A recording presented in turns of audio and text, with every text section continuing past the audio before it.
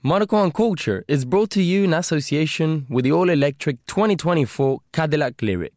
Magnificence electrified.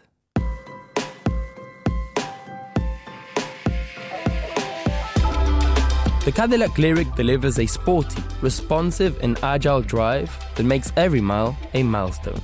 This groundbreaking Ultium EV battery platform fundamentally changes how electric vehicles are engineered, delivering charging and power storage technologies that fit seamlessly into far-reaching journeys and daily commutes.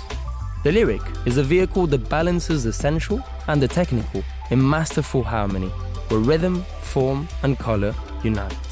From emergency braking to intelligent alerts, parking assistance to vehicle monitoring, the Cadillac Smart System suite of safety and driver assistant features standard on the Lyriq means you'll drive with added confidence. While innovations like available Super Cruise driver assistance technology and Google built-in set a new standard for technical prowess. Take the next step. Head to Cadillac.com now to configure your car. The all-electric 2024 Cadillac Lyriq. Magnificence electrified.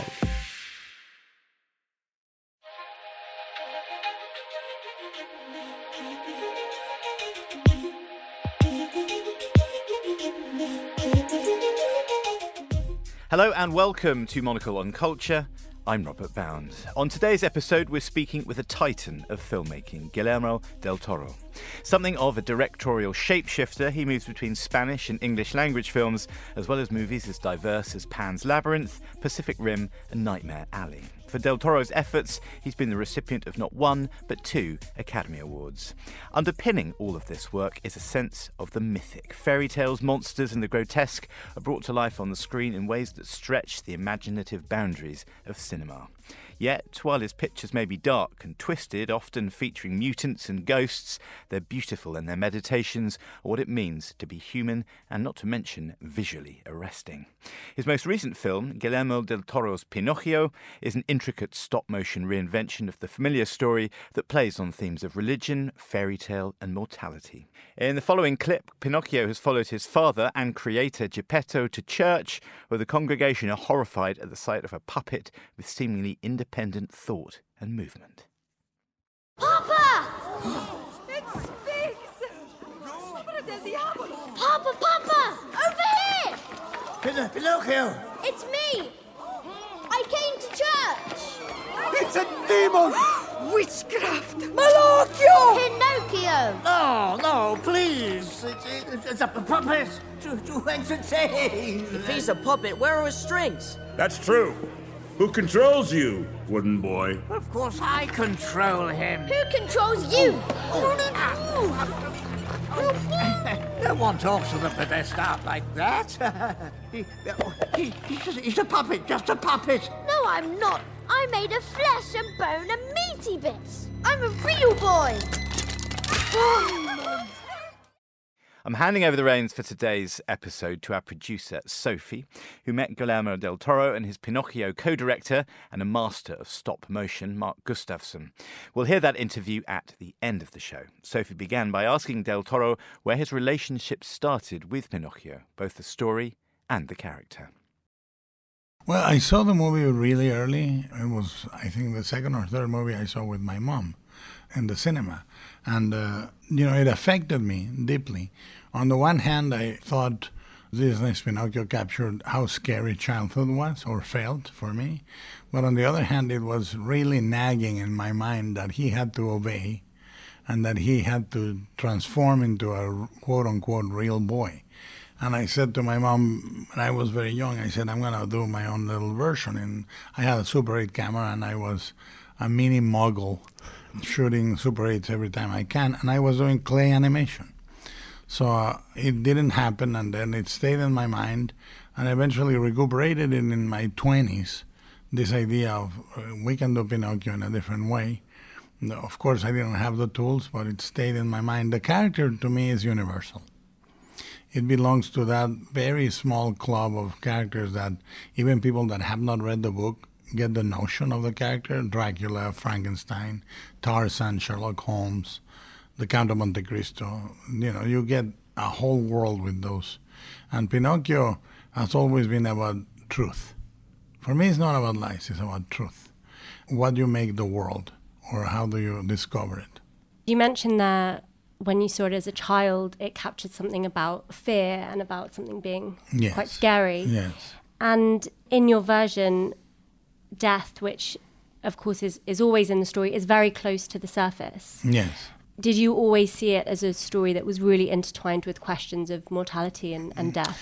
When I read the book, finally in my 20s, I read it much, much later, I have found a lot of commonalities with Collodi. Collodi had a very strange, oblique Catholic imagery. He was going to be a priest. He wasn't, but his inclinations, the metaphor of Jonah and the whale with Pinocchio inside the fish, the notion of sort of evoking the crucifixion being made of wood and nails. And the fact that in one of the early chapters, I think chapter 13 or 17, he hangs Pinocchio from a tree, and then the black rabbits of death come for him when he gets the flu and doesn't take his medicine. This notion started to float in. I'm Mexican, so to me the notion of death is not a dire one. I really think it's just the tick and the tack of the metronome of life, of the universe. We exist between a tick and a tack. It's very brief. And life for a Mexican makes sense because there is death. So it's a very peculiar way of seeing it. And you touched there on the kind of religious imagery, and there's this wonderful scene where Pinocchio looks up at a statue of Christ and can't really understand why everyone reveres this image, and he's made out of the same object. The notion for me was to construct it about identity, about finding who you are in a world where adults are telling you not to lie about little things, but they are living under a giant political lie. And they are enthroning obedience as a virtue when disobedience is needed. And part of his questioning of the world comes with him not understanding what the adults say the worthy things are and what he's experiencing, Also, it was constructed around 3 or 4 father and son stories. Spazzatura and Volpe, the fascist officer and his son, Geppetto and Pinocchio, and it was Jesus and his father. It's another father and son story. And very much like Pinocchio, Jesus was sent into the world to seek the truth, and Pinocchio, much like Jesus, resurrects several times, loses the same arm that Jesus loses in the bombardment, etc., etc. So it's like a hall of mirrors where another father and son story can be the strong figure of the fatherland and the Mussolini projecting a father figure, type of strongman figure, etc., etc. So these things illuminate each other. The notion of death actually being more gentle with Pinocchio and more careful than life. Life comes in, gives Pinocchio life, and goes away. But death is ever present and ever caring and teaches Pinocchio the value of choice. He says, you choose. You can go back, but you will be mortal. And the whole movie is trying to say you are not a real person until you choose something for someone else. And it's a curious metaphor for me, this dialogue with death. Within that, as you say, there's so much of this is about the rise of fascism, and that father-son relationship is kind of reflected in that as well. And you're well known for your kind of bringing together of the personal and the political in a lot of your work. Yes. Is it something that is always intertwined from the beginning, or what comes first, and how do they fit together? We started talking about making this movie in 2004, and it was right between Devil's Backbone and Pan's Labyrinth. And I thought, well, I didn't think I was going to get to make all 3 of them, so I was thinking I'll get this one.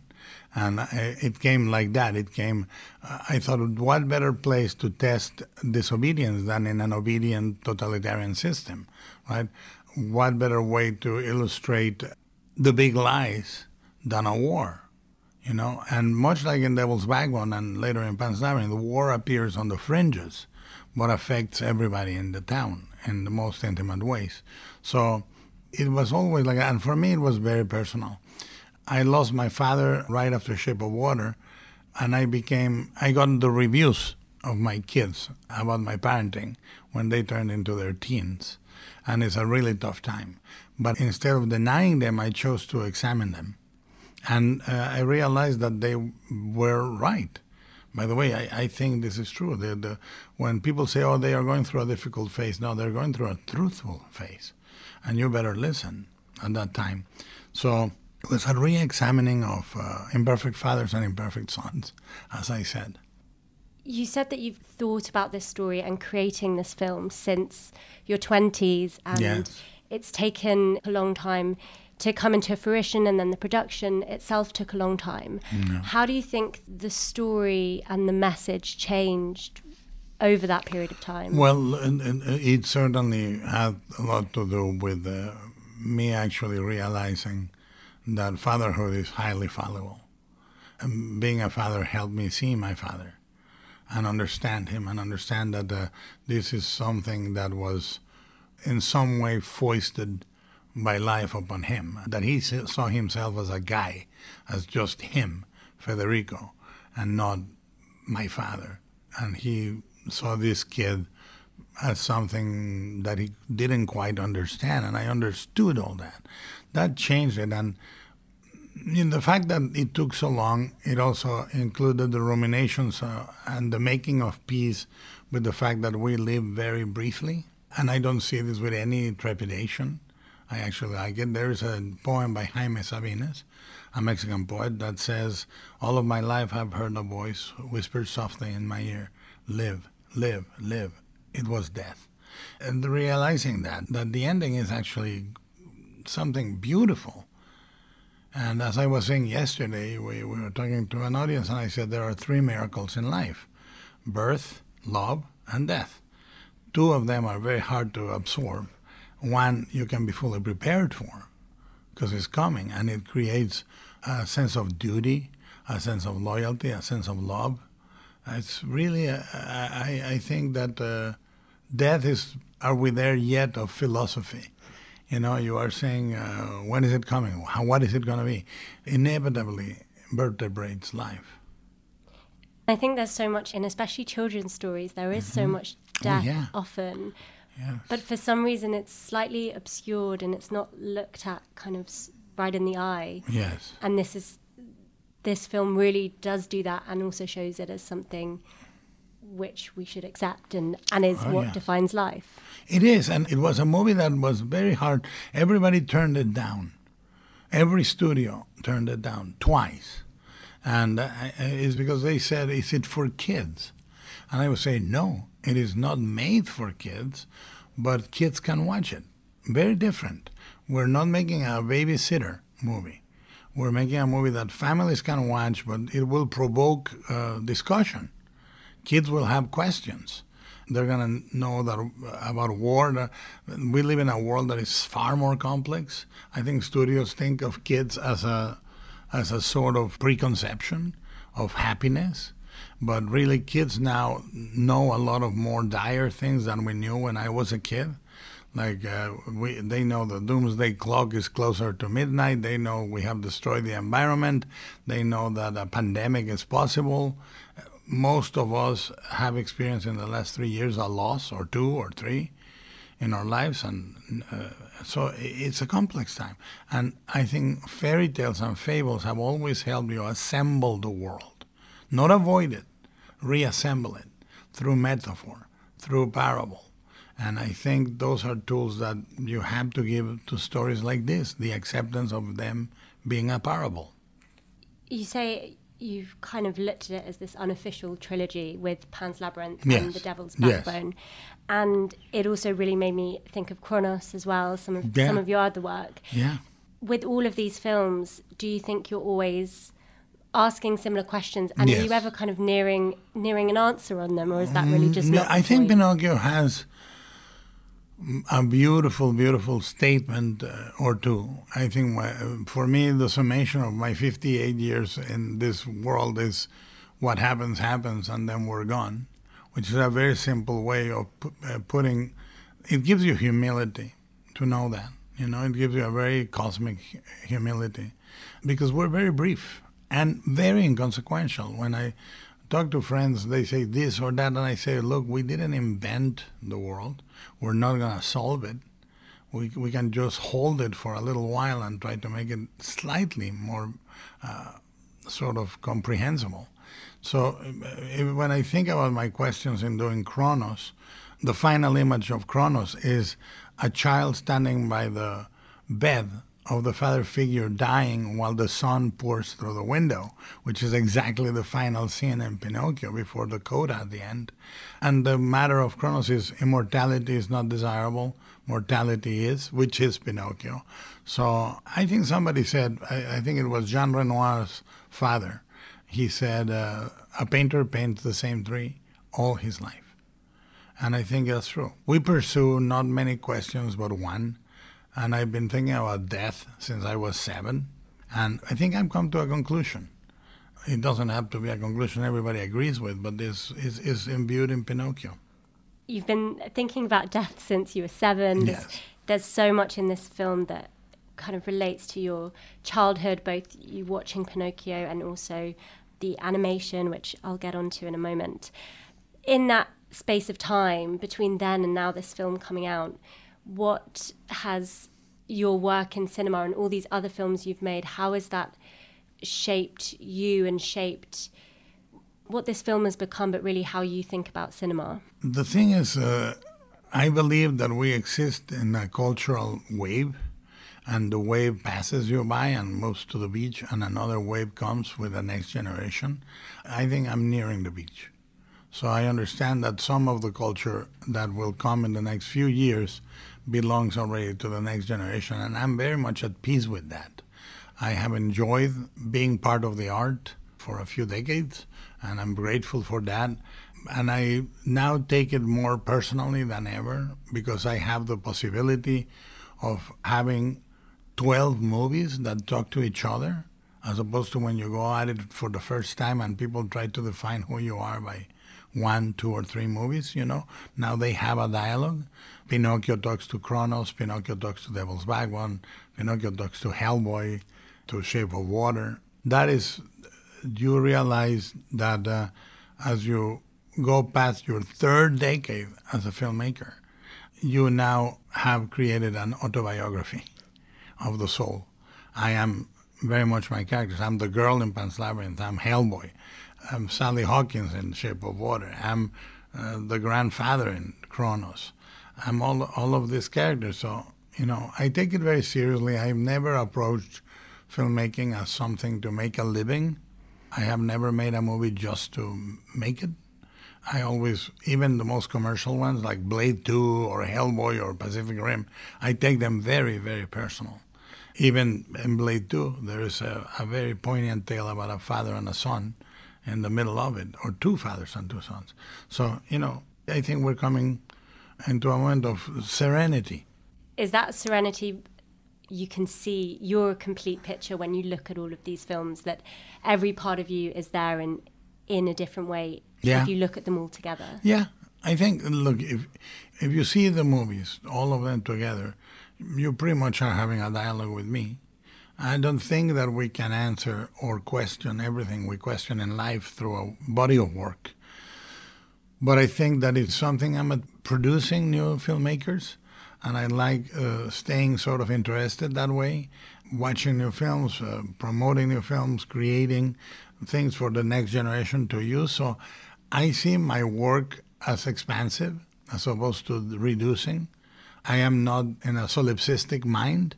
I'm about making it about others and producer and showcasing other people's work. So that's changing too. More and more I do that, and more I think that's the key to happiness. The key to happiness is not you, is the others. You know how it was Sartre that says hell is the others? Heaven is the others too. So I think I'm in that moment. Just finally, with that, working with others, this is obviously a collaborative project. Yeah. And I wanted to ask about how you split direction. I spoke earlier with Mark Gustafsson, who was your co-director with this. How does that relationship work? You know, it came very organically. I was the one that proposed that. I said to Mark, why don't we co-direct?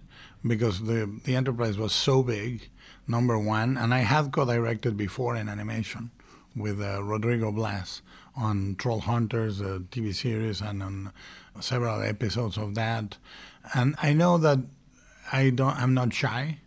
I have a very strong point of view, and I'm not afraid of it being challenged or counterpointed by a partner. I like it.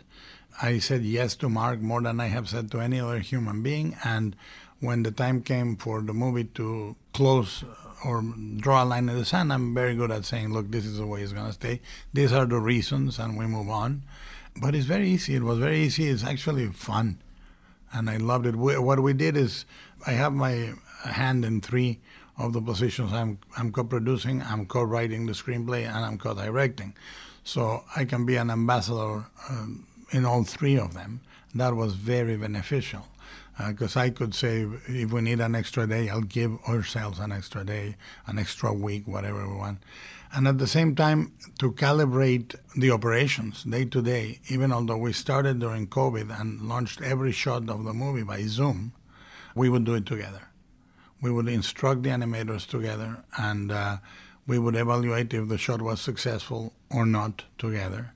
We participated from then on a 3-legged race. We did final assembly together with the editor, we did final mix together, and we did color correction together. So it's been fun.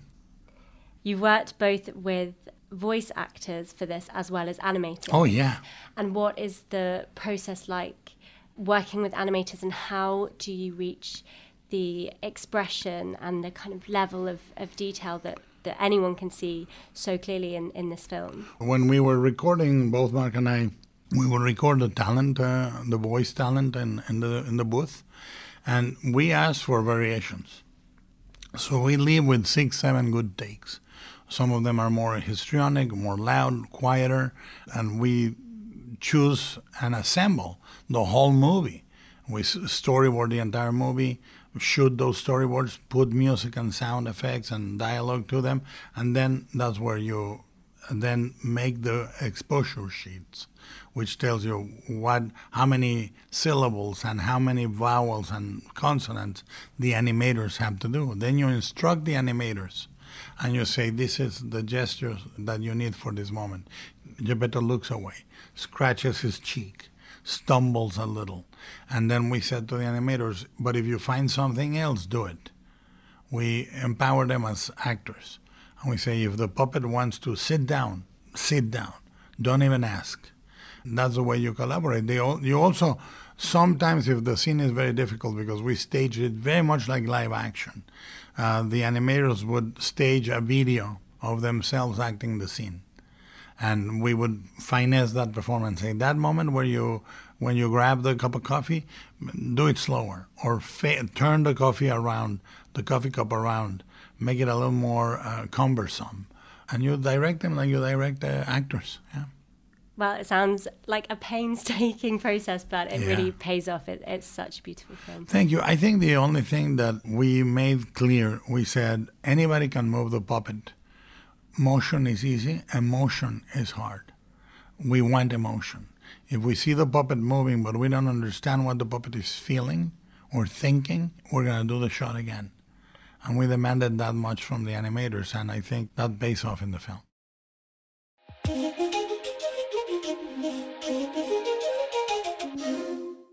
And finally on today's show, Mark Gustafsson is the co-director of Guillermo del Toro's Pinocchio, an animation visionary. He's behind TV programmes like Claymation Easter and the brilliant 2009 film version of Fantastic Mr. Fox. Sophie began by asking him what it is about Pinocchio that makes stop motion the right format for the story. Well, I think it's because, in large part, it's a story about a puppet, and we're telling that story using puppets.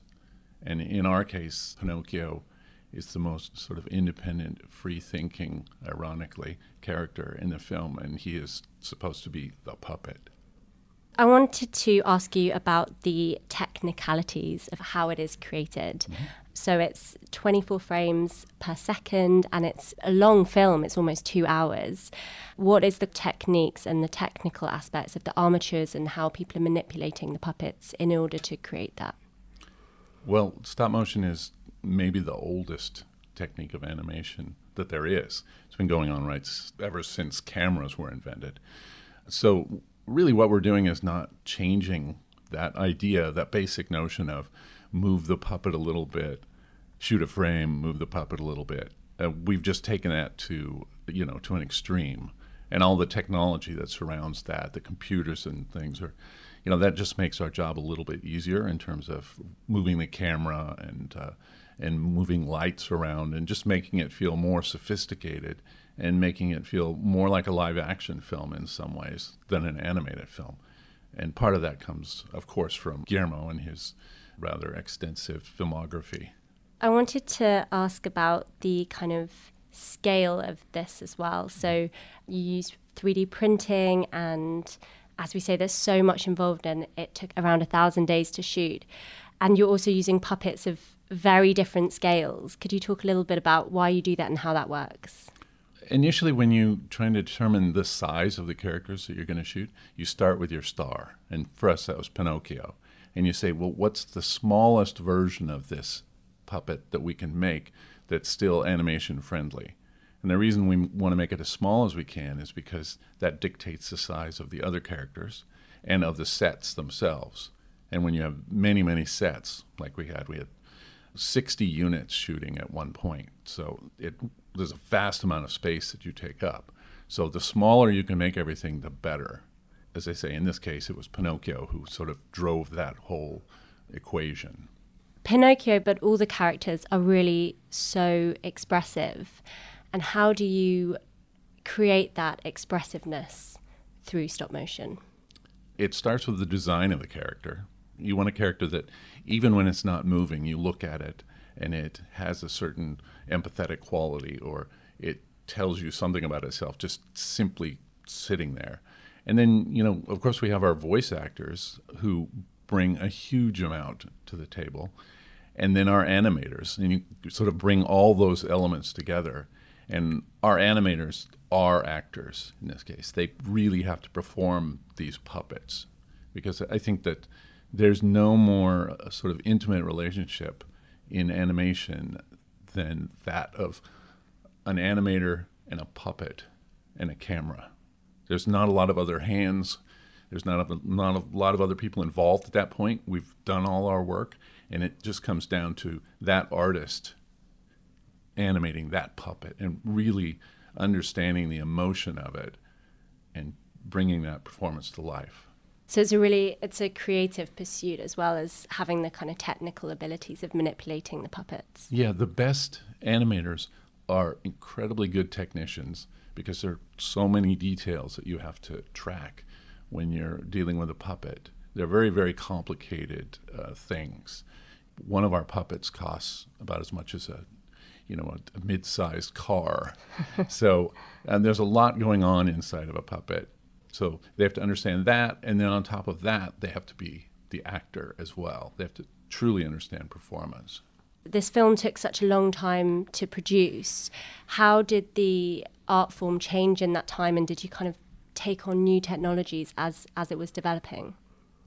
Well, I think in some ways, there are people like Leica who have pushed this technology right up to the edge, and they continue to push it forward. So we benefited in many ways from a lot of the gains that they had made. In other ways, we sort of pulled back from that because we were trying to go for something very specific in terms of getting at these really emotional performances with the characters. So, for example, we used a limited amount of that printed faces. We did it with Pinocchio because it made sense, because he's made of wood. And that material didn't want to squash and stretch too much. And also, we wanted him to stand out in this world. And so by doing him that way, and then the other puppets were mechanical.